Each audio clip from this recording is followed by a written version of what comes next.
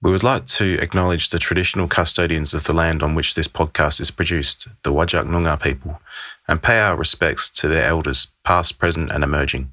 Let's try this again, Courtney. Yeah, let's try again. So just for people listening, we actually did record an intro and for some reason it didn't record. Probably user error, but... No, it's definitely not us. It's always the technology. I mean, we've got over 30 episodes recorded, so it couldn't be us, right? No, we know what we're doing.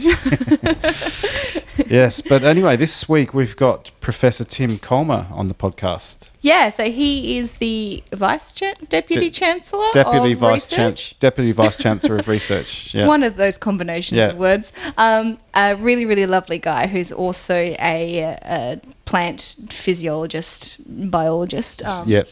And works in that research area. So it's a really fascinating conversation, and you may think that plant biology is not really related to public health or health in general, but we do relate it eventually in the conversation. So the connection is there. There is a connection. He's a pretty down-to-earth guy considering how senior he is in the university. You wouldn't get the sense from listening to him speak that he was as an experienced academic as he is. But and we're now best friends, by the way, because I actually bumped into him before we recorded this podcast without knowing who he was or without him knowing who I was. And then we bumped into each other again before the podcast. And then we bumped into each other after the podcast. So we are now best friends. So hi, Tim. Thanks for coming on. Hopefully he enjoys the episode then. Yeah.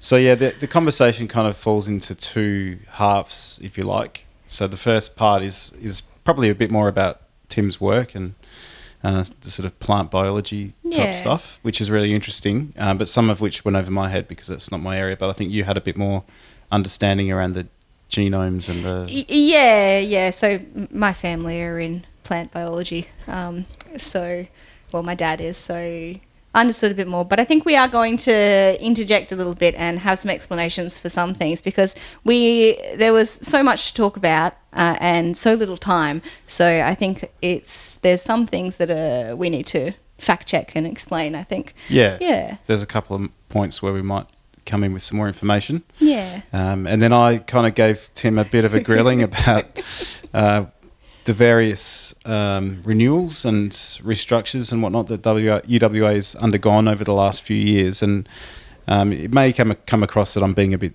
kind of provocative, but I was really more interested in just finding out Tim's kind of view on things because he's been at the university for 25 years. Yeah, and so he knows what's happening.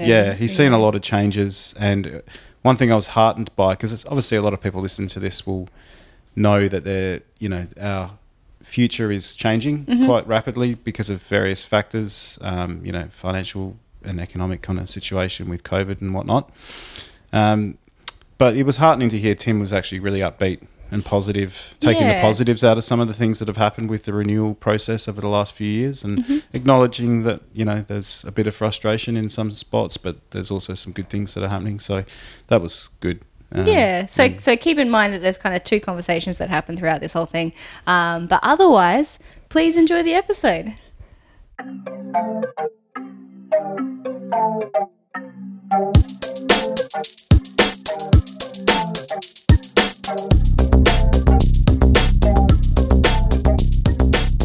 So I'd like to welcome Professor Tim Colmer to the podcast. Welcome. Thank you. Now, some of the people listening will know who you are because you're quite senior in the university. But for those who don't, do you just want to give a brief intro as your current role and your title? Yes, so I'm Tim Colmer. I'm the Deputy Vice Chancellor of Research here at UWA. Very good.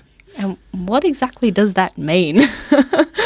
Deputy Vice Chancellor of Research means that you're the senior executive on the research portfolio at the university, so a member of the executive team, but also responsible for research strategy, research initiatives, planning the future and making sure we can maximise our research output and success at the university. Okay. And just briefly, obviously there's been a few changes at the university recently at the executive level. Does that impacted your position at all within the structure, or has it changed anything for you? It's changed some of how we function. Okay. So, for example, there'll be much more interaction now directly with the heads of school and some components of the portfolio also will change slightly in terms of some units moving into the research portfolio. Yeah, okay. Such as the Public Policy Institute, Okay. for example, will move into the research portfolio. Yeah. Okay. That's interesting. Yeah. The other major responsibility is also the graduate research school is in the research portfolio. So the dean of the graduate research school is also part of that research team. Who is that? Semelda. Oh, yes. yeah. Okay. Yes. I have Yeah. met her. Yeah, that's right. I met her at the 3-minute thesis thing. Okay. She was there. Yeah. Okay. Yeah, I think she's actually due to give a seminar at our school about the graduate research school soon. So, Yes. yeah, that'll That's be very interesting. true. Yeah, the 3-minute thesis was excellent. Oh, thank you. And Melda was the MC. Yeah, that's why I remember. She was a great MC. So, yeah, it was good. Oh, very good. Yeah, so just a bit of background to you, Tim. Whereabouts have you studied and what have you studied to end up where you are now? Yes, thanks. So I'm from Perth and went to high school here in WA. I went to Hollywood High School, which is now absorbed into what's Shenton College. Yep. And fortunately, I came to UWA as a undergraduate student and studied agricultural science. And for me, that was just fantastic because you got to do some physics, some chemistry, soil science, animal science, plant science, economics. It was just a nice, broad degree. And of course, I was interested in agriculture and food production. And so that was just fantastic, which I enjoyed.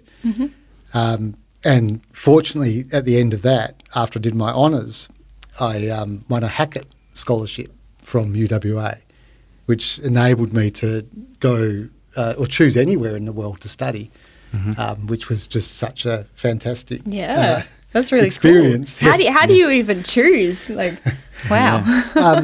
So I had a great honours supervisor, great mentors as an undergraduate, and so discussed those options with Hank Greenway, who was my honours supervisor, and he suggested a couple of places, and one of them was University of California at Davis, so that's near Sacramento in the Sacramento Valley, So north part of California. Yeah, inland from San Francisco. Yep. On the road to South Lake Tahoe. Yeah. Near the Napa Valley. So Okay. some interesting Pristine. Yeah. places to visit. Yeah, a lot of alternative cultures up that way, right? Well, lots of agriculture, the food bowl of US, and then also California's got good diversity in all sorts of ways. Yeah. Landscapes, people, ways of thinking. Yeah. But for me, that was really just fantastic because I'd never been out of Western Australia before I got that opportunity to travel for that PhD scholarship. So that was an eye-opener for me. Yeah. Stopped off in Sydney for a few days, thought, wow, this is big, and then went to the US and thought, wow, this is even bigger. Yeah. Did you land at LAX by chance? No, in those days you'd fly through Honolulu and land in San Francisco. Oh, okay. That's a bit friendlier airport, I'd say, than LAX. Yes. Yeah. Yes. And so after your PhD, or first of all, what was your PhD on? What did you look at? So my PhD was on salt tolerance of crops, and that was, again, a great experience because there was a very big agriculture but also plant science community at UC Davis. So I was able to study cereals and crosses of wheat with wild relatives of wheat, so bringing in important stress tolerance genes. I'm a physiologist, so studying plant function, and being able to do that with crops, but then also interacting with people in the botany department who were doing work on natural systems. So I was able to then also do some work on salt marsh plants whilst I was in California. So in the San Francisco Bay, looking at an invasive weed there, Spartina marshes, and understanding why they were so successful in that flooded and salt saline habitat. So it's quite a challenge for most plants to live with salt, but it's also a challenge for most plants to live with your roots in a flooded soil. Okay. Because there's no oxygen in the soil once it's flooded. And Right. plant roots, just like us, need oxygen to respire. So most of my work has been on that. How do the roots function in those anoxic soils, and they have some good tricks to do that, as well as the plant adaptation to salt tolerance. Very interesting. So how do you ultimately change genes in wheat crops to reflect the, I would call it phenotypes of whatever you want in the wheat? So how would you actually go about doing that? So here in Perth, we've got some excellent breeding companies. So there's been a long history of successful wheat breeding in Australia, and particularly in Western Australia for our challenging environments. So bringing in new germplasm or varieties. Australia's benefited a lot from its international agricultural research relationships. So, for example, bringing in new wheat lines from Simit in Mexico, so wheats that come from other parts of the world, obviously, or introduced into Australia, crossing in those more drought-tolerant, more water use-efficient genotypes, and then having very comprehensive selection processes, first in small rows, then in plots. But I'm not a plant breeder, but our university has trained a number of plant breeders who have gone on to prominent positions here in WA in plant breeding in departments of agriculture and elsewhere in the world. So that's, you're making crosses, selecting, putting a selection pressure on, making genetic gains. The work I was doing in California was taking a wild relative of wheat where you have to make a cross, but then you have to do some cytogenetics to get a stable amphiploid, so it contains the full genome of both parents, rather than a segregating genetics, as the first step to introduce new genetic material into the wheat crop, as an example. But of course, nowadays with genetic engineering, with CRISPR-Cas and those other modern techniques, which I'm not an expert in, you can target the genes, so identifying the traits you want and understanding which genes or sets of genes are responsible for those traits. You can have a much more targeted approach these days. So, for example, the materials that were produced that I did my PhD on had high salt tolerance, but were not bred wheat, quality wheat. Right. It was a feed, it could be used as a feed grain for animals. Oh, okay. But you couldn't bake bread from it. Right. But that was a very experimental approach of bringing in new materials, and that was all driven by a cytogeneticist at UC Davis, a guy called Jan Dvorak, who was he's a very famous cytogeneticist. Okay. So when I arrived and saw what he was doing, I was able to go and collaborate with him, which was fantastic. All right. So Tim has just said some words that I did not understand during this conversation. So he mentioned something about CRISPR-Cas and genomes and DNA and all of these kind of funky words. So I thought, Craig, that I might explain a little bit about what these kind of things actually mean and what they are. Yeah, and just to be clear, CRISPR is CRISPR. Yes. And I get spam emails about it all the time. Yeah, so if you are in at least medical research, you get all sorts of weird junk emails. I've gotten some about CRISPR as well. But what I didn't realise, I thought CRISPR and Cas were two separate things. Turns out it's the one thing. And just so people know, my pronunciation of Cas is actually C-A-S, not C-A-Z. I do pronounce my S's and Z's very weirdly. Anyway, so CRISPR-Cas is actually a piece of technology that allows scientists and researchers to pull apart pieces of DNA and insert other bits of DNA from foreign bodies or invaders. And it's really interesting. So originally, all of this kind of came about because they were looking at some bacteria and they noticed that in the bacteria there was repeats of these DNA sequences, but it wasn't just repeats. There was these little bits of information in between the repeats. Now, the repeats is what is now named a CRISPR. So CRISPR is a part of a DNA sequence that's repetitive. And then the little bits in between are called spaces. And those spaces are actually already bits of DNA that's foreign. So that's when like a piece of like a virus or something has attacked this bit of bacteria and inserted its DNA into its DNA sequence.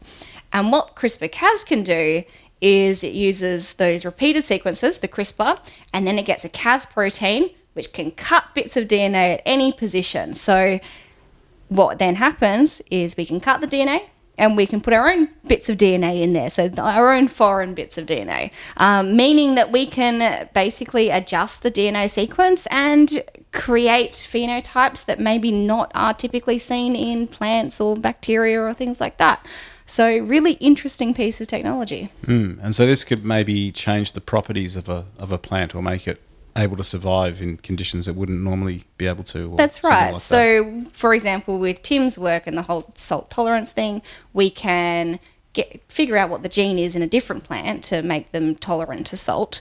We can then take that little bit of DNA sequence and go, hey, I want it in this plant. We put it in where the spacer or the previously foreign DNA is. We put it in there. And then eventually that will get passed down through all the baby plants, and the new plants might be able to express that gene.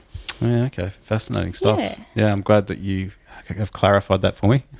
You're welcome. I hope, it was interesting for other people. Yeah. I got sucked into it. I read about it for 2 to 3 hours. Yeah. Okay. All right. Well, we'll let Tim carry on telling us about the rest of his work. Sounds good. Do you have much knowledge about the work going on in the space where they're trying to either breed gluten out of wheat products or change the structure of the gluten for people who are gluten intolerant? And I ask this because I am gluten intolerant myself. I don't have I haven't looked at that in detail, but I'm aware that it's been a very successful program, I think, by CSIRO, isn't it? They're working on that. I've just seen in the media that they have had some success, but I haven't followed closely what mechanisms they're using to do that. Yeah. That might be what I read this morning. I was just talking to Craig before we got here about an article I read this morning about Australian wild grass that can be used as a substitute for wheat, and it doesn't have any gluten in it. And I think there was something that we're doing in Australia about that as a potential pathway instead of wheat. So I think both are happening. There's some work to reduce or remove the gluten by knocking out, I guess, that gene or genes involved. Yep. But also, development of alternative crops, domestication of new crops. Yeah, because there's been a bit of work done by people who look at how the wheat's evolved over the years, the different strains, and they go back to old strains of wheat, and some people are fine eating those products, but then as we get into the more modern strains, they then have an adverse reaction. That's right. So it's interesting to see, how it evolves and also what happens next. Yeah. And wheat is fascinating. For those geneticists out there, bread wheat's a hexaploid. Right. So when you look at the evolution of wheat, there were two grasses that crossed and retained the genetic material of both parents, so it didn't segregate. So it was a genome doubling, right? And then that was a tetraploid. That's pasture wheat. Right. So that's durum wheat. Durum wheat, yep. Okay. And then there was another wild progenitor that then crossed with that pasture wheat, which is now a hexaploid, that's a bread wheat. Okay.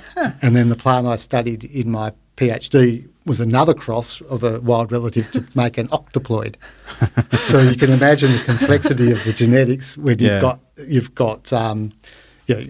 8 sets of the genome in the plant. So how can you tell that there's 8 sets of genome? Because I have very basic level DNA structure and genomes and all that kind of stuff. So I imagine the double helix with all the thingies on it. I'm assuming it's just not 8 lots of them that you find in there, or is it? Yeah. So it's a tough question. The diploid's got 2 sets of chromosomes that match up. Yeah. And so inside genetics, they do root tip squashes for plants. Yep. Because there's a concentrated small cells. You stain the chromatin and you can actually count. Right. How many chromosomes are in the cells. So that's cytogenetics, chromosome counts. Yep. And now you can, for example, you could grind the tissue and do it through flow cytometry and get an estimate of genome size. So there's more modern techniques now. Right. But originally all that was worked out by observing chromosomes, staining them and counting them and looking at their structures, lengths, and assigning numbers to the different chromosomes. Wow. Yeah, and I'm assuming the difference between these crops is mostly in how they're used. So the physical properties. So Durham wheat's going to have different, reactions when you bake it or cook with it to what the bread wheat does. Yeah, so different qualities of the grain, but also in terms of from what I'm interested in, it turns out that the Durham wheats are much more salt sensitive than the bread wheat, because that third progenitor that came in to make bread wheat actually carried with it some important genes for salt tolerance, which was all about keeping sodium low and taking up enough potassium from the soil. So managing those sodium ions in seawater. Yeah. And geographically, are there certain countries that are more prevalent in a particular type of wheat, or that they're known to grow a particular type more than other places? Or there are. In terms of WA, we're well known for our premium wheats, our bread wheats, but also we're well known for our speciality in noodle wheats. So noodle wheats, that's weird. It's a really interesting story. Yeah. One of the local breeding companies here interacts very closely with the noodle masters in Japan, and we export. If you go to Japan and eat udon noodles, you're probably eating a West Australian wheat. Okay. We export a lot of our noodle wheat, and in particular udon with that particular texture and colour, which is important for the market, is coming from Western Australia because of our growing conditions, but also our varieties and the expertise of the farmers to consistently produce that quality. So crosses are made here. They select on certain traits. But the ultimate test is the udon noodle master, and I can't remember the Japanese name for that, I'm sorry, will come. They will make udon noodles in the lab here, and he will taste and feel the texture, feel how it is in the mouth, and say, this is the one for the market. Right. Interesting. Wow, what a job though. You get to come over to West Australia and eat some noodles, decide the best one, head back, it'd be great. Yeah. Yeah. And it's within Western Australia, are there particular wheat growing regions that specialise in one or the other, that have the right climate? There are, and also growers that specialise in those markets. There's a premium price, obviously, for that udon noodle type wheat, but you have to get all your growing conditions, your protein levels, everything has to be well designed and well looked after. So it's a whole of ecosystem, I think, approach to value adding for that particular export market. I've just been up in the Midwest this last weekend, so I drove, past Geraldton and up to Kalbarri. What sort of wheats would be grown up there? Because there were a lot of wheat fields by the looks of it, compared to sort of further south in the wheat belt, So it's hard for me to give you specific variety names. But what that northern region of the wheat belt's well known for also is the growth of some of the lupins on the sandplain country, as well as the wheat, and also the adoption of other things like they tried chickpea a while ago to get diversity into the rotations. Okay, interesting. Yeah, and I'm assuming that's with a view to things being sustainable going forward, the way the soil gets managed and the nutrients in the soil and that sort of thing. Yes, so crop rotation is important for that reason, to make sure that, so there's a rotation with legumes which fix nitrogen. Okay. So the lupins, the chickpeas, but also sub-clover, subterranean clover, and other pasture legumes are putting nitrogen residues back into the soil that the following wheat crop can benefit from. Yep. But also a disease break. So root diseases, if you go anything, wheat, or you went canola, or whatever, chickpea, the diseases build up. So you need to break that and put in a cereal followed by a broadleaf, and also for weed management. So if you can imagine, if you kept growing wheat, you could probably control your broadleaf weeds pretty well, because wheat's a grass, but you will not be able to control your grass weeds very well. So you have to rotate so you can spray out your broadleaf weeds when you've got a wheat crop and spray out your grass weeds when you've got a broadleaf crop. So those selective herbicides. Yeah, it's fascinating. I'm sure it's like a whole... So many questions. Yeah, very sciencey. Now, aside from this vast knowledge on plants, you also do some teaching, is that right? Yes, I have been. So I started at UWA in 1995 as a teaching research academic, and teaching's been a great part of the job, and also really important to help motivate future generation of scientists, but also feed in excellent undergraduate students into student projects and honours projects, PhDs projects as well. Yeah, okay. So I've taught.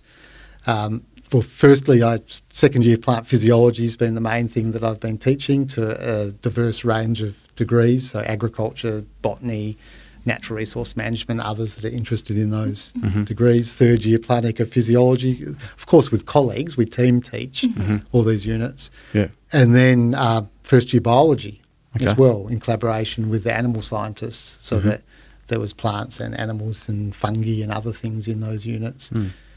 And more recently, the Master for Ag Science, a large number of international students, as well as Australian students interested in that Master of Agriculture. So looking also at international agriculture, different systems around the world in terms of what people are growing. Okay, interesting. And you do a bit of postgraduate supervision. You have some students doing PhDs and whatnot. I've been really fortunate to have a great set of PhD students over many years. Currently, I think there's 2 that have just recently passed their PhD this year. Exciting. Great. And there's just a couple more which I'm still working with. Yeah. But I haven't taken on new students for a little while because of this other role. It's quite busy. Yeah, okay. And are there any notable PhDs that have come out of that sort of stick in your mind, where they made sort of groundbreaking kind of what were your favourite findings one? Most interesting? or things that were particularly interesting?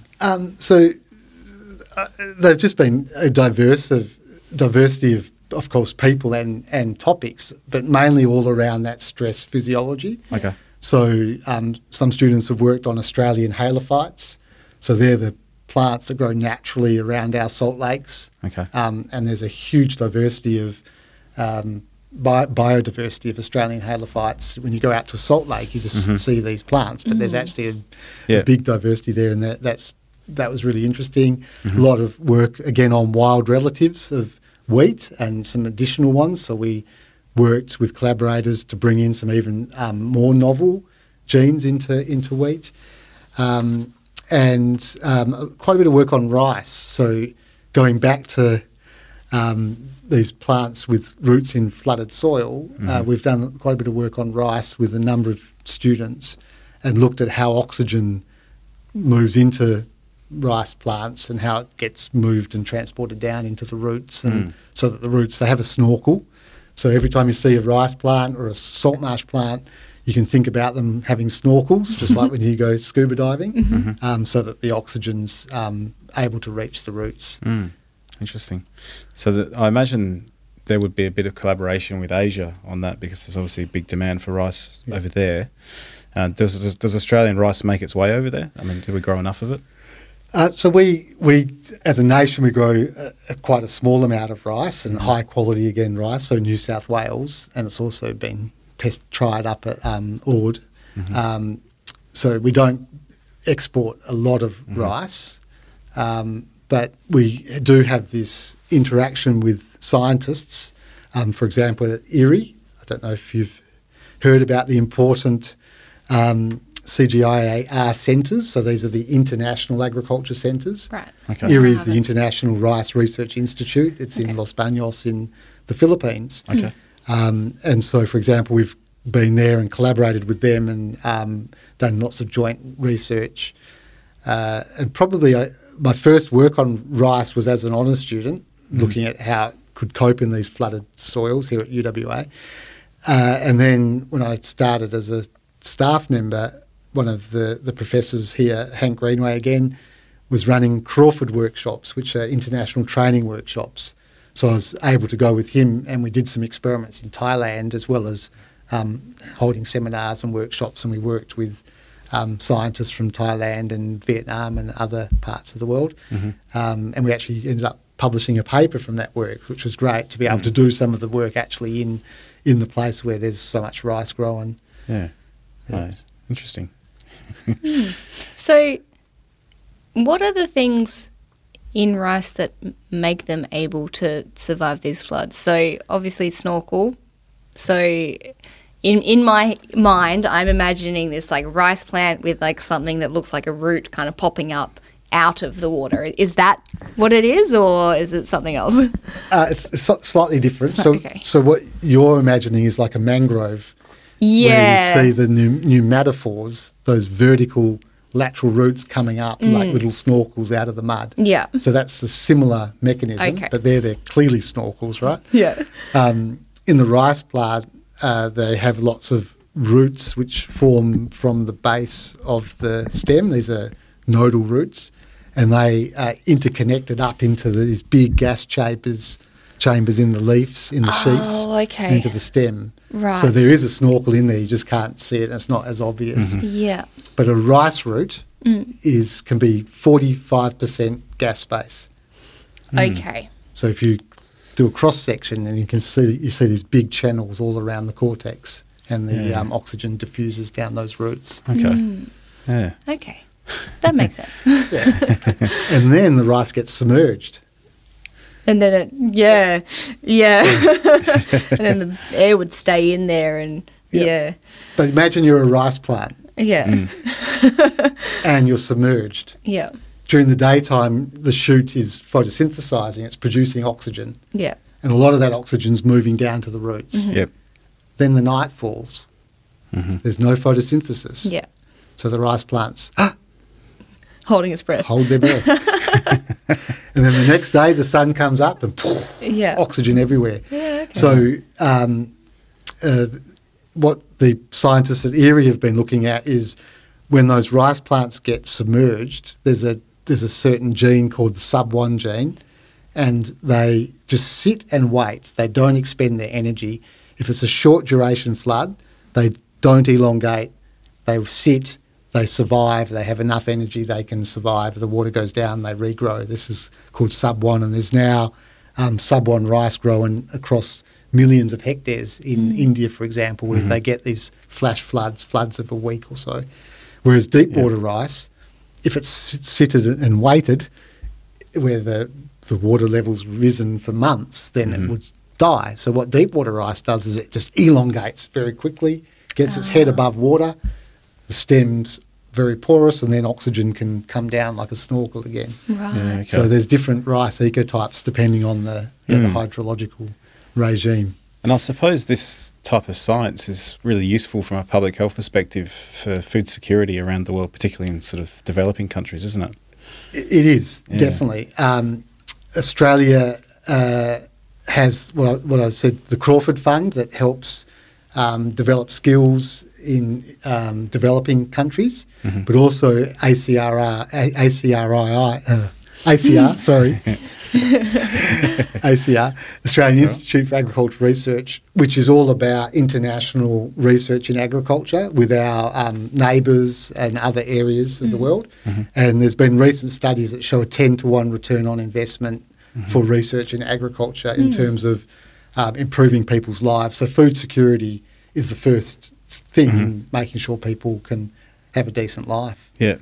Yeah, interesting. I know it's a big challenge. Like WHO is always talking about it, and the World Bank, and it sort of cuts across many governments across the world. Yeah. Yes. Yeah. Many governments, also private donors, Gates Foundation, also do a lot in terms of international agriculture. And UWA has a tradition of collaborating with, for example, ICRISAT, which is the International Centre for Agriculture in the Semi-Arid Tropics, Okay. in Hyderabad in India, which I've had the pleasure of going to a number of times. And there's a lot of collaboration for joint research looking at, in that case, improving chickpea, one of the major grain legume foods. We've mentioned CIMMIT in Mexico, the Rice Institute in Erie. So there's a number of these international centres which our government and other governments contribute to, which make a big difference around the world. Yeah, interesting. And I guess in like the overall umbrella of all of this, grains and legumes are, from my understanding, one of the biggest food things that we eat around the world. So the idea behind improving it, even on like the genetic level and all that kind of stuff, means that we can feed more people in general, and it can be cheaper and all that kind of stuff. So kind of the work that you're doing and your group does, that all influences how we can improve our food journey, I guess. Yeah, so agricultural sciences generally do that. They all contribute to that. Yeah. So our group makes a small contribution towards specifically that understanding of that flooding submergence tolerance, which has been good. A bit of work on salt tolerance, which we've done, for example, with ICRISAT on chickpea, and that's moving forward in terms of the way they're trying to improve salt tolerance. But more generally, yes, that's the goal of agricultural science in here, not only for food security, but also to underpin a really important industry. Agricultural exports for us are still a huge part of our terms of trade, and people sometimes forget, I think, how much value there is and how much business there is in agriculture. There's a lot of money changing hands and food trade. Yeah, definitely. We're a very mining-focused economy, but it seems like agriculture might get forgotten in that a little bit at times, but it's still a really substantial part, isn't it? Yeah, a couple of years ago when I last checked, wheat was still the second biggest export from Western Australia. Yeah, we'd have to fact check. So Tim has suggested that we fact check his claim that wheat is the second biggest export earner for Western Australia. So it could be true if you group together the top minerals that we export. But when you separate them out, wheat is actually the sixth biggest money earner for Western Australia in terms of exports. So iron ore is first with 101 billion a year as of 2019-20. Second is petroleum at 31 billion. Third is gold at 21 billion. Alumina, which is the rocks that they make aluminium out of, is 6 billion. Nickel, 4 billion. Then you have wheat at 2.8 billion in sixth place. And then after wheat, you have education, which is another major source of export income for Western Australia, which is 2.1 billion a year. But we'll let you carry on listening to our conversation with Tim. I've got a friend who works for CBH, so I could ask. Yes. Yeah. And I guess it depends on the rainfall. Yeah, that's right. The protein content. Yeah. And in Australia and other parts of the world as well, that salt tolerance is also really important in our plants, particularly when we're growing things to eat. And that's because like we're going through a drought and salt's increasing more on the surface and things like that. So I guess what does your research kind of say how we can improve our plants in that? So like how do you actually do that research, and what have you found so far, I guess? Yes. So we have found, so we're lucky again in nature. We go from plants which grow in seawater through to plants which would just have to be growing in fresh water. So it's about 1% of all of the plants on the world can grow in seawater. They're called the halophytes. So we know clearly what the traits are, what mechanisms there are, and more recently, because of molecular biology, molecular genetics, there's been identification of a number of genes that are responsible for those traits. So there has been some successes in improving salt tolerance of some crops, but to within limits, right? Not so that you can grow them in the ocean, but improving the tolerance. So I think we need to make use of those wild relatives, those wild donors of sets of genes, as also make use of the modern molecular genetics to be able to test which genes do work well in a wheat or in other crops to move forward. My work's been on those sources of wild relatives and what might be good donors for certain traits. That's quite basic. That's quite far removed from what happens in the paddock. We've also worked on selecting foragers, because saline land, which becomes too salty for cropping, of course, can be used to grow forage for animals, ruminants, such as sheep. Sheep are little money-making machines that walk around paddocks, right? Yeah. Because they produce wool. And so in Western Australia, for example, there's been quite a large history of revegetation of salt-affected land with species that are able to be grazed, which means that then there's an economic stimulus, or at least money to use to do that revegetation, because that's the challenge, right? Right. Having the funds to revegetate. Yeah. So it has to have some economic out. Yeah. And the revegetation also gets rid of the increased salt in the land as well. It does. Yeah. So something like salt bush, you might see Atroplex, which can be grazed by sheep in combination with other. That was also on last year's MasterChef. Oh. Because we can eat salt bush, right? It's now trendy to it's now have a bit of salt trendy. bush. Yeah, I think it was Yeah. on MasterChef. I saw it as like a little garnish or something, yeah. Also in Europe, they eat salicornia, the little stem succulent. Yep. Okay. Sort of boiled. Yeah. That's also another halophyte. Yeah. Quite salty, but sweet and salt mixed together. Yep. The salt bushes are perennials. So during the summertime, they are transpiring water out of the soil. The water table's getting lowered. So it helps manage the salt by lowering the water tables, and then the rain can leach salt further down. Oh, okay. And then you can introduce some less salt-tolerant species between those rows of salt bush. Right. So there's some really, really good combinations of halophytes and more traditional salt-tolerant pastures. Again, getting some legumes, get some nitrogen fixation, high-quality feed mixed with that salt bush. So good examples, if you drive out to Kalgoorlie, drive through Tammin, you'll see quite a lot of areas which have been revegetated with salt bush. Interesting. So it'd be interesting to pivot for a second and to talk about matters a bit closer to home at UWA and your role as the Deputy Vice-Chancellor of Research, and particularly we sit in the School of Population and Global Health. We used to be I guess we're still under the Faculty of Health and Medical Sciences and for the rest of the year, and then I think that has been done away with. What's your engagement? How do you foresee your engagement with those schools in those health sciences areas and your role as the DV of research, Yes. DVC of research? So our engagement happens at various levels. So individual researchers developing proposals or centres, bids. So they'll interact with my office and also the Office of Research, and they'll get assistance in developing those bids. We'd like to make connections, help with partnerships.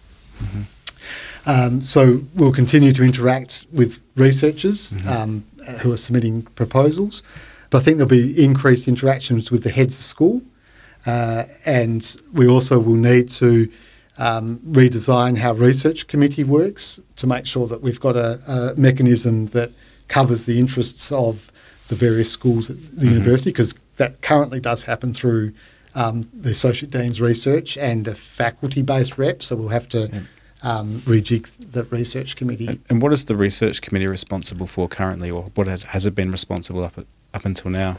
So research committee's helping with the development of strategy. So we've been going through a strategic planning process that started last year in terms of the main pillars of what we want to do for Vision 2030 here at UWA, which was Indigenous knowledge and health, for example, was a main pillar. Collaboration's a pillar. Excellent research infrastructure, and I'll come back to that because that's of direct relevance for health, as well as other areas, but there's some really good things happening in the health space. Big data and also trusted and reliable research. So our research repository, the management of our data that the library helps us so much with, the UWA library. In terms of the infrastructure, UWA has been very active in NCRIS, which is the National Collaborative Research Infrastructure Strategy. So we're hosting, for example, the NIF, the National Imaging Facility, and in the last funding round, UWA in partnership with the other universities in WA and also the Perkins Medical Research Institute, for example. WA government have been working on, and Sarich Neuroscience have been working to get a new human MRI. So we'll have our first research dedicated MRI imaging, and also we're hoping soon to make sure we can secure PET-CT to go along with the other imaging facilities that we already have.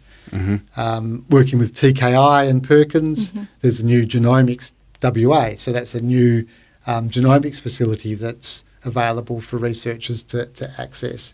And not only the researchers from our organisations, but it's a national collaborative facility so that any other researchers can also come and access. Of course, there's some charges to do that because it has to be sustainable. You have to be able to pay for your consumables and other things. Yeah. Electron microscopy, we're about to install two new cryo suite, so two new cryo electron microscopes here at CMCA, just above us in this building. Okay. And that's also exciting for material science, but also for biological researchers to be able to do high quality cryo, SEM and TEM.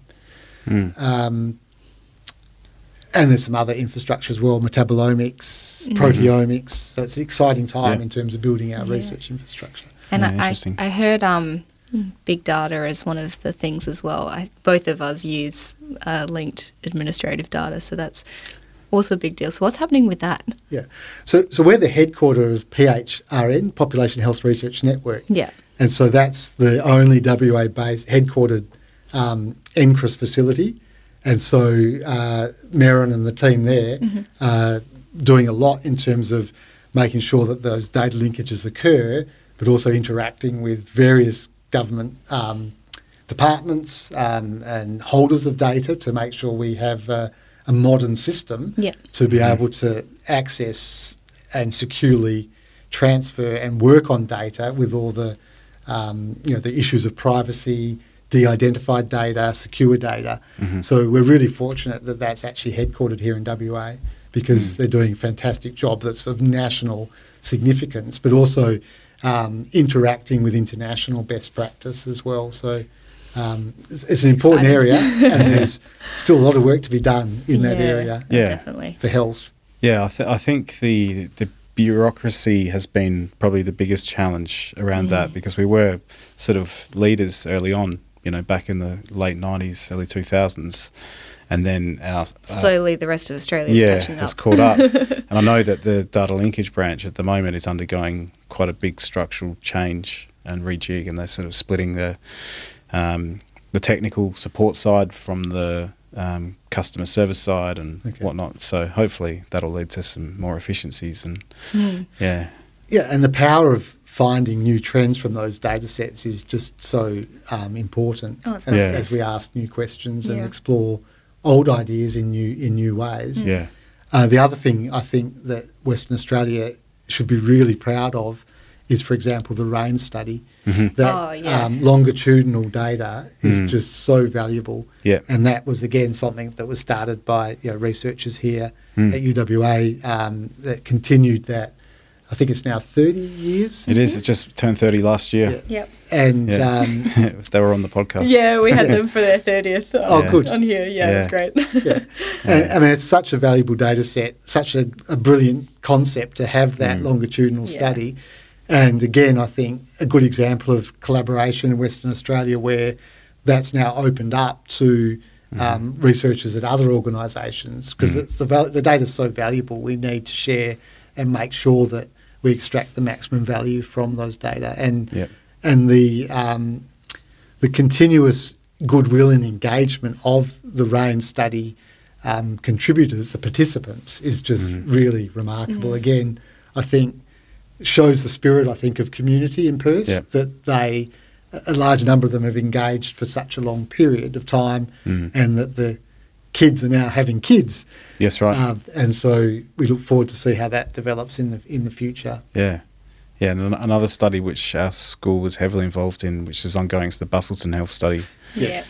I don't know how many participants. It's in the thousands, I think. Yeah, it is. So, yes, Bustleton's also good to acknowledge. And then more recently, Origins. I think that's something that TKI, I think, and That's right. others have been working on. So there's Yeah. that's something that I think is really a fantastic asset for the people of Western Australia, but also for the scientists to understand trends which you just can't get to unless you have those sorts of data sets. Absolutely. Yeah.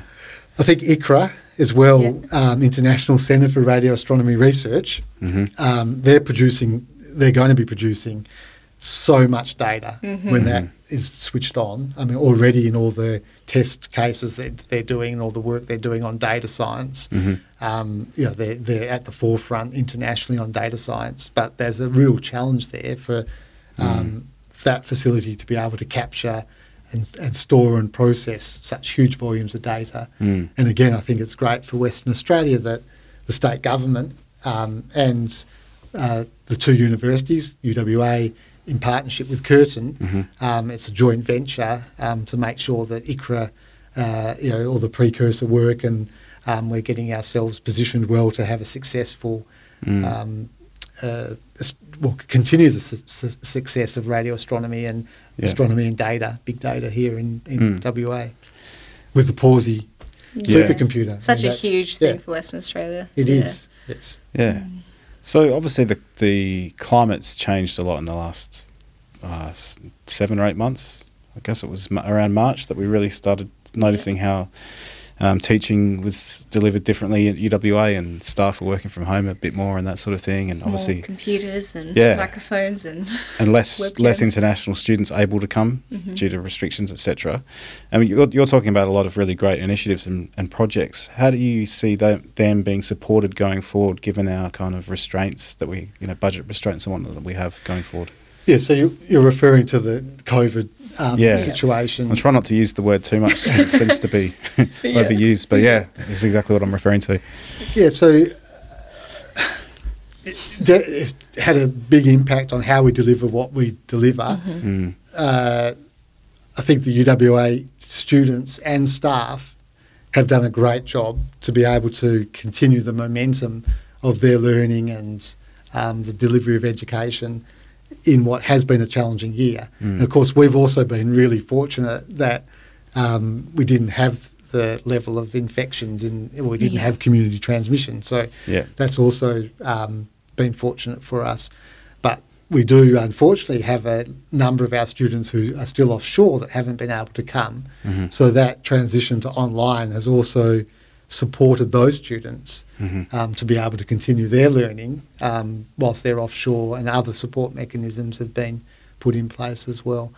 So moving forward, I think we need to be conscious of the fact that we still do have students who are offshore, so we do need to make sure we can cater to them as well as our students who are here.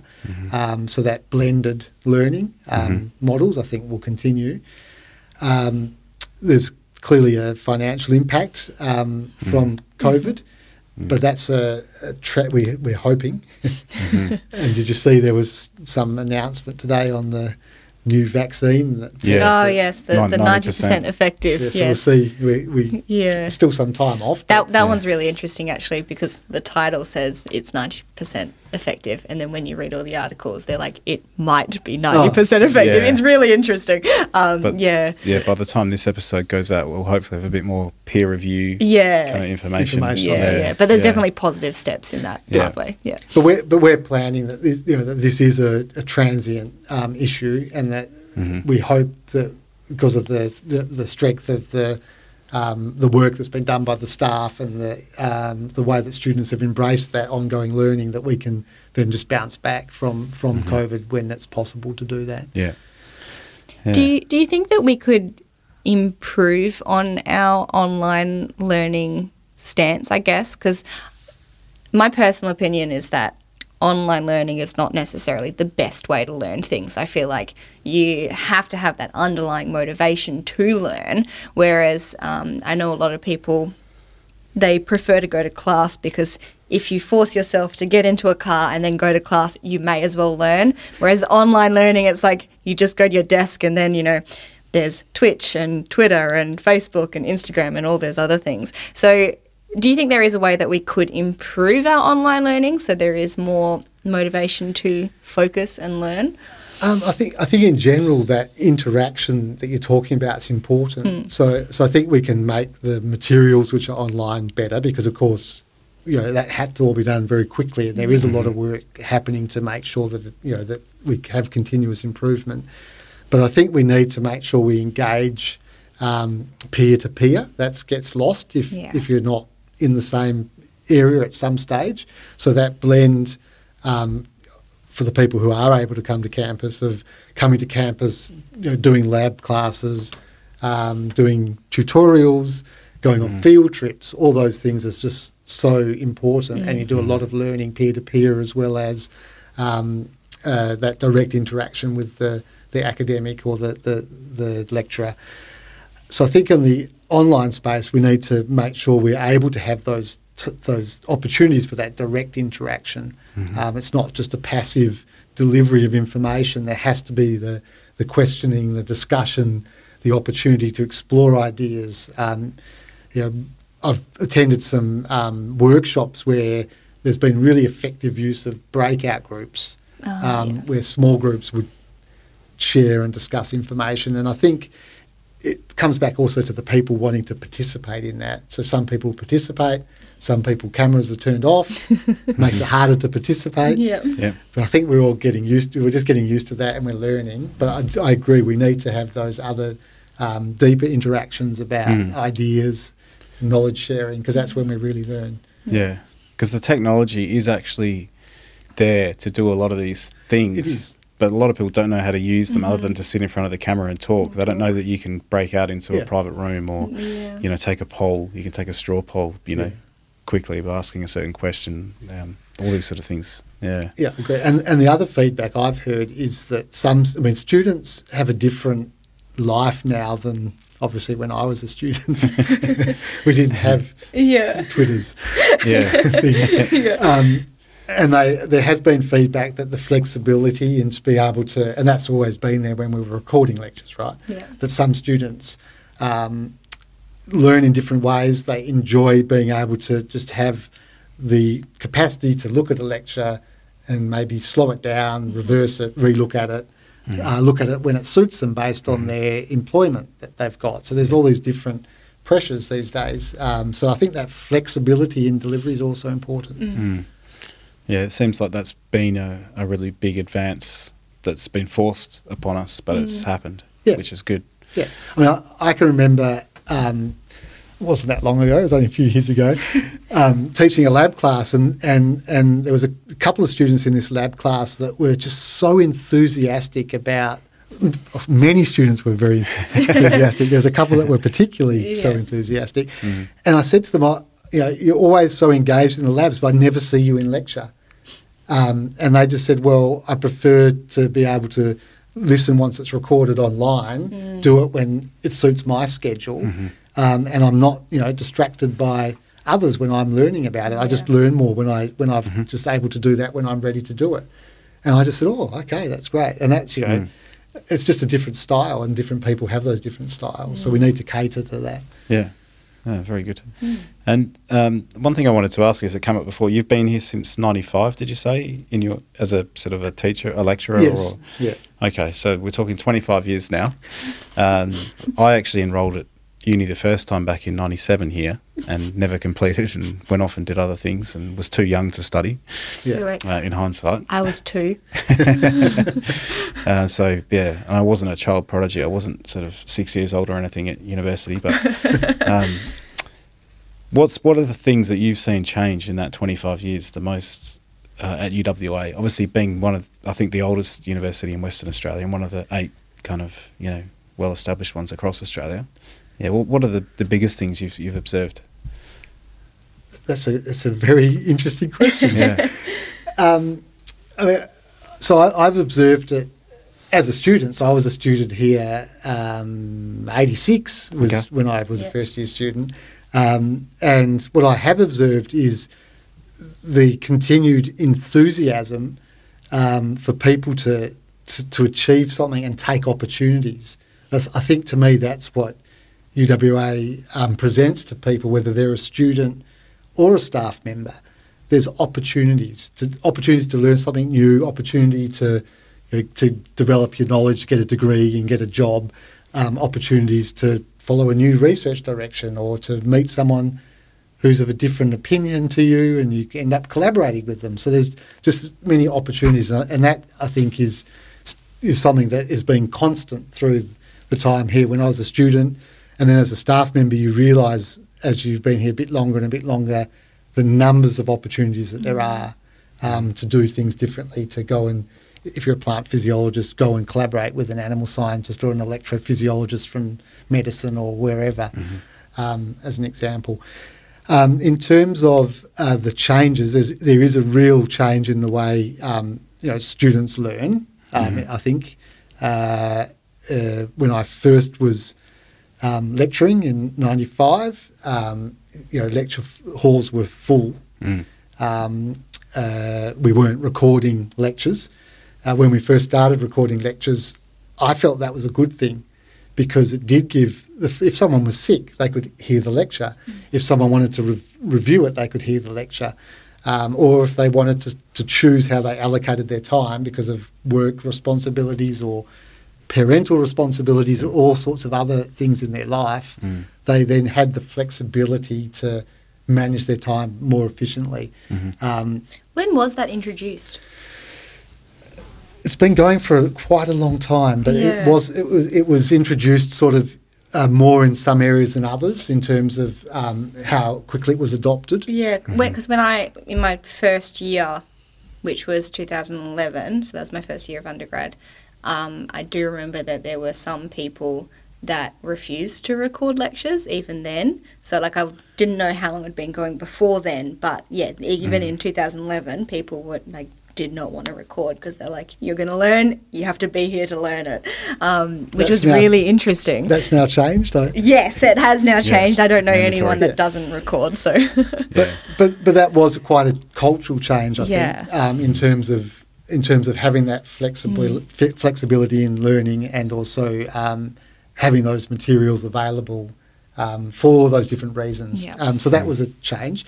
I think we also started using a lot more case studies in how we were teaching. We tried to put a lot more into context. So I can remember when I was a student, you should learn this physics because it's going to be important for you when you are in third year, or you should learn this maths because you are going to use it.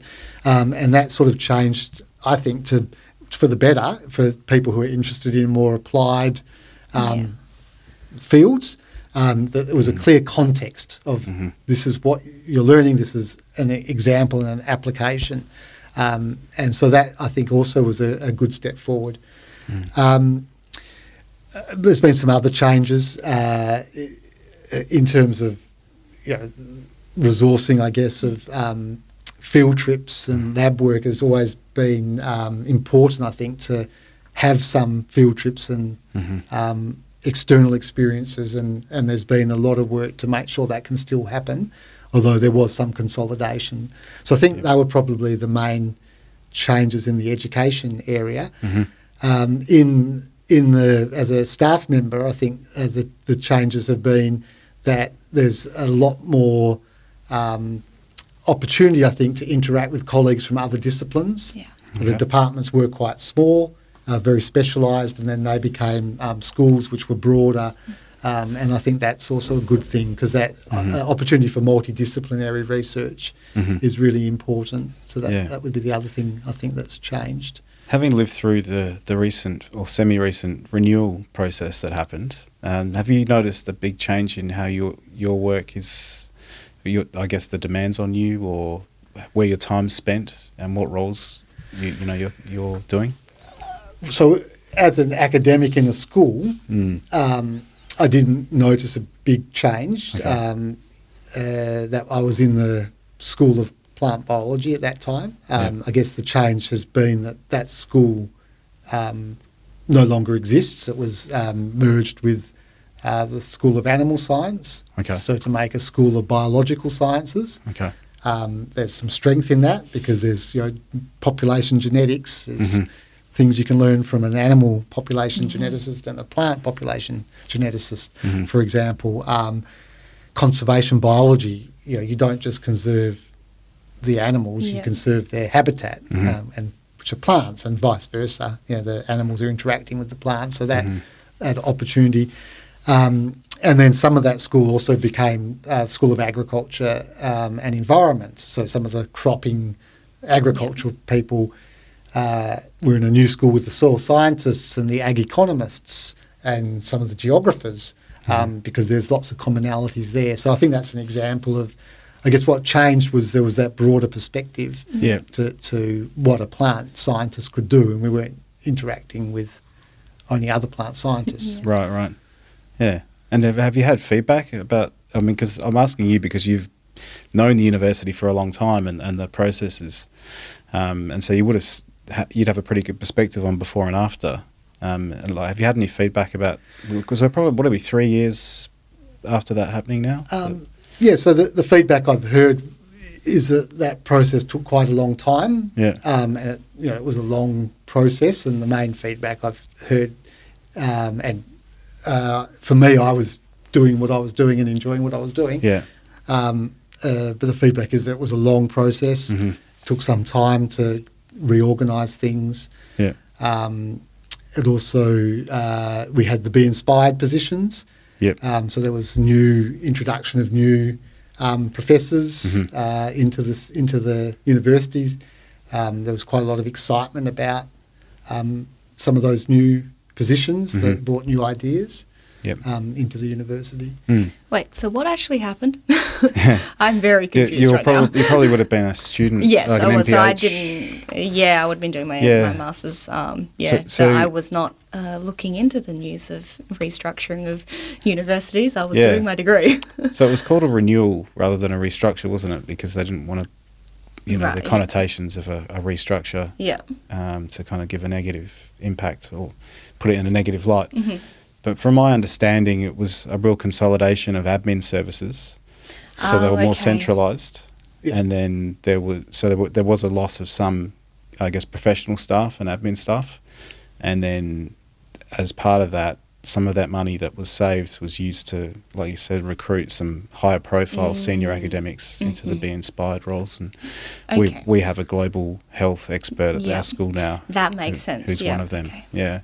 So you're right. At the school level, there was also that move from individual units managing budgets to a service delivery centre would help manage budgets and HR and other aspects. So yes, faculty service delivery centres. Yeah, and I'll be interested to see how close we go back towards that sort of more autonomy for the schools now that the faculty layer has sort of been removed, and schools potentially are going to be more responsible for their own individual budgets. Or so there's currently a consultation period. So I think any ideas and suggestions are welcome from across the university. Yeah. But definitely the idea is that the schools, there'll be more of a direct connection to schools, and that there's more budget decision making where the teaching, the research happens, which happens in schools. Yeah. Of course, research happens also in institutes. I mean, that is another change. The Institute of Agriculture is a foundation institute, but Oceans Institute, for example, has been another change which really has brought together multidisciplinary research engineers, oceanographers, biologists, and economists and social scientists. Those sorts of things are really fantastic, I think, in terms of generating new ideas and new opportunities for research. Yeah, and I guess a lot of this has been done to position us in the global kind of sector as well. So we were looking at the sort of countries that are around the Indian Ocean and looking to sort of develop our partnerships with them and their universities and whatnot. So yeah, post COVID, it'll be interesting to see how that sort of plays out. We can travel again. So we've got some really strong international partnerships in research. When you look at the proportion of international co-authors on papers, UWA is right up there in terms of the group of 8, if not at the front of that metric. Those are co-authorships with traditional partners, but we also, in terms of Europe and other people that we collaborate with, US, Europe, UK. Yeah. But also there is a lot of work, for example, again in agriculture, collaboration with our neighbouring countries. Seeds of Life is a really fantastic program, an ACR funded project that if you're interested in, it's about food security for East Timor, or Timor-Leste, sorry. And you have a look on the web. It's just amazing the impact that research has made and the collaboration that occurs in that sort of work. Yeah. So we do want to make sure that we're collaborating with Indian Ocean Rim and doing that in a mutually beneficial way, research and research training. Yeah, interesting. Yeah. It gives us a bit of optimism for the future, I think, at a time when a lot of people may not be that optimistic. So, it's good to hear. It's also very fascinating as well. Yeah. Yeah. Well, that's the great thing about being a researcher, I think. You have a hypothesis, an idea about how something works. Often you think about what difference that can make in the world if you end up pursuing and understanding and generating new knowledge, how that can be applied. Sometimes not. Sometimes it's just basic knowledge. Someone else thinks down the future about how you can make use of that and you may never have anticipated. Yeah. But isn't that wonderful? Because it's all building together to a better future for the world. And I think what COVID has done is, I think in Australia at least, it's really highlighted the importance of health scientists, of mathematical modelers, being able to make evidence-based decisions around how we managed COVID, and that's what we should also be doing for other things that we have to deal with, which are complex questions in society. That's right. Yeah, there's plenty of examples of where it's been handled well and handled badly, and we'll be able to learn from all of them. So as long as we learn from them, that's what's important. That's the main thing. Yeah. In some cases, that seems to have not happened. And we'll find out in another 100 years when there's another pandemic whether we've learned from it. That's right. Well, I think on that note, we might wrap things up. I think so. Really appreciate your time, Tim. Well, thanks for the chat. It was fun to see you again and meet you both. Thank you. Yeah, it's been a fascinating conversation. And although I feel like, because your research is very like basic science and all that kind of stuff within plants, there's always an impact on public health that you can find in most research, and those interactions between fields is always so important. Yeah. Yeah. Ultimately, it's all aiming at improving the world and the people's lives within that world. So, Anyway, thanks very much. Thank you. Thank you.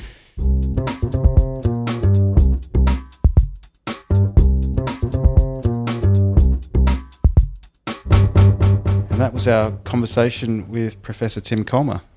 Yeah, it was super interesting. I am just still surprised at the fact that plants have snorkels, and I find that weird, and it kind of reminds me of like elephants because they use their nose as a snorkel. So very interesting information, I think, overall, and the fact that we can relate it to food security and feeding the world as well is really important. Yeah, I think the information, the sort of research we're talking about, that we can adapt certain species of plants, to grow in places where they might not normally grow. That's a huge thing for some of the regions in the world that haven't been able to support themselves with food traditionally. So, and particularly in Australia, where I think all of us know some information about salt coming to the top of the ground and all that kind of stuff. Yeah. We know that salt is a problem here and lack of water is a problem here. So being able to adjust plants to grow in those areas sounds like a great thing. Yeah. And so, the work Tim's doing and his team are doing, it's really important in driving that process, and hopefully will benefit outside of Australia as well, our neighbours and whatnot. So this was actually our last episode with a guest for the year. That's it, yeah. So we are going to be coming back next year, and we may produce a Christmas special like we did last year. We're thinking about it. We're waiting for some articles to come up that are funny and entertaining. Yeah, and possibly might just do a bit of a recap on the year and some of the Yeah. guests we've had on. We've had some pretty interesting guests on. That means I have to remember who we've had on. Yeah. That might be tricky for me. That'll be your homework. Yeah, that'll be my homework. I have to re-listen to all of the episodes. Yeah, but we'll look forward to that. So yeah, we'll speak to you one more time before Christmas. So we won't wish you a happy Christmas and New Year and holiday season just all that yet. stuff, yep. But yeah, in the meantime, take care, and we look forward to speaking with you soon.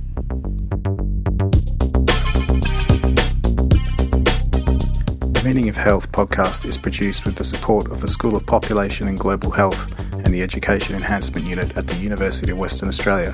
The podcast is produced by Craig Cumming and Courtney Webber, with music by Craig Cumming.